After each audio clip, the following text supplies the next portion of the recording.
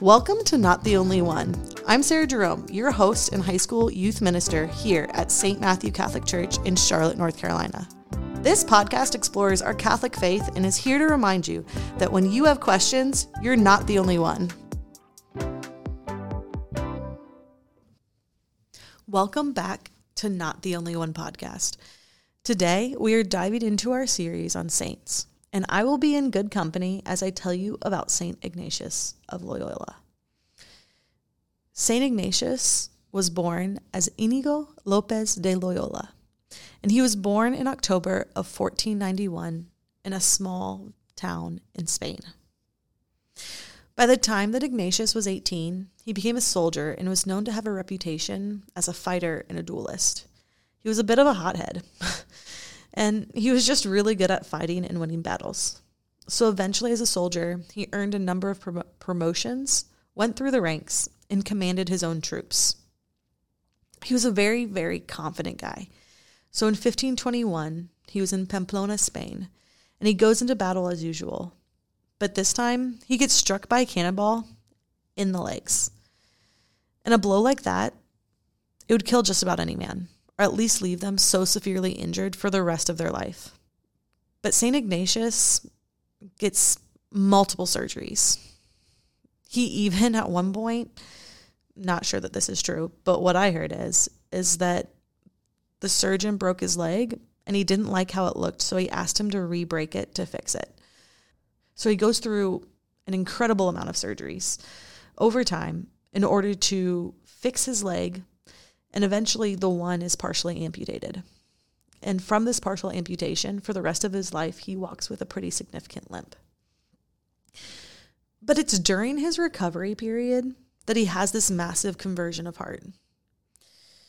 St. Ignatius is in the castle in Pamplona, and he wants to read, and he's trying to get his hands on just about any book that he can. And if it was his preference, he would have read some romance novels. But instead, what he found were books about saints, books about Jesus. And as he began to read these stories, they started to have a profound impact on him. As he's laying in bed, recovering, he recognizes there are certain thoughts that bring him joy and comfort and consolation. And then there are these other thoughts that leave him feeling turmoil, sadness, and desolation. And he recognizes that when he thinks of certain memories or certain things, what he feels is only temporary. And the consolation and the things that bring him joy are only there for a short, fleeting amount of time. And he begins to wonder, what would it be like? Or how can he make it so that certain things sustain him, and he feels these feelings for longer, and he feels the sadness and turmoil for a shorter amount of time. And as he identified these things, Ignatius decides that he's going to live a life for Christ. And he's not just going to live a life for Christ, he's going to follow God and just totally do away with his formal lifestyle. So he recovers, and he gets out of bed, and he travels to the Benedictine monastery in Montserrat. And it's here that he lays down his military clothing and then gives the rest of his clothes away to a poor man. And so he just simplifies his life and then continues to the town of Manresa. And it's here in Manresa that he works for a period of time at a local hospital, begs for food, and really truly starts to develop his spiritual exercises. After Manresa, he decides he wants to spend time in the Holy Land. But after a short 24 to 48 hours, he's asked to leave because of the amount of turmoil that is in the region. So then, St. Ignatius recognizes his need to further his education. And he moves to Paris. He spends years studying. At the age of 44, he gets his master's. And he develops some great friendships. Two of his friends, which are Peter Faber and Francis Xavier. Through this friendship, Ignatius leads them in his spiritual exercises, and they create a group called Friends in the Lord. Eventually, Friends in the Lord becomes the Society of Jesus. In 1540, Pope Paul III approved the Society of Jesus as an official religious order.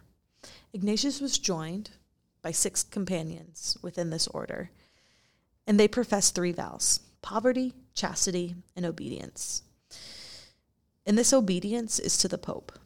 So wherever the Pope calls or requires the Jesuits to be, that is where they go. So after about 15 years, St. Ignatius died July 31st, 1556.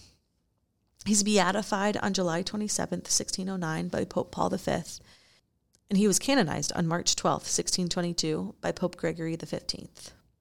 St. Ignatius of Loyola is the patron saint of the Society of Jesus, soldiers, educators, and education.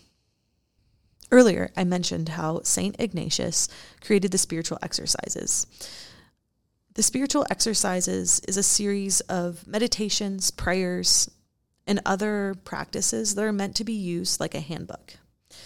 But this handbook is meant for people like spiritual directors who can accompany somebody and guide them through the process of reflection and prayer. Just like an athlete finds their conditioning routine, these exercises are focused on the idea of stretching yourself spiritually and continually growing in who you are and who God called you to be. Thank you for joining me today and learning more about St. Ignatius of Loyola. Let's end in one of his prayers. In the name of the Father, and of the Son, and of the Holy Spirit. Take, Lord, and receive all my liberty, my memory, my understanding, and my entire will. All that I have and possess, thou hast given all to me. To thee, O Lord, I return it. All is thine. Dispose of it wholly according to thy will. Give me thy love and thy grace, for this is sufficient for me. Amen.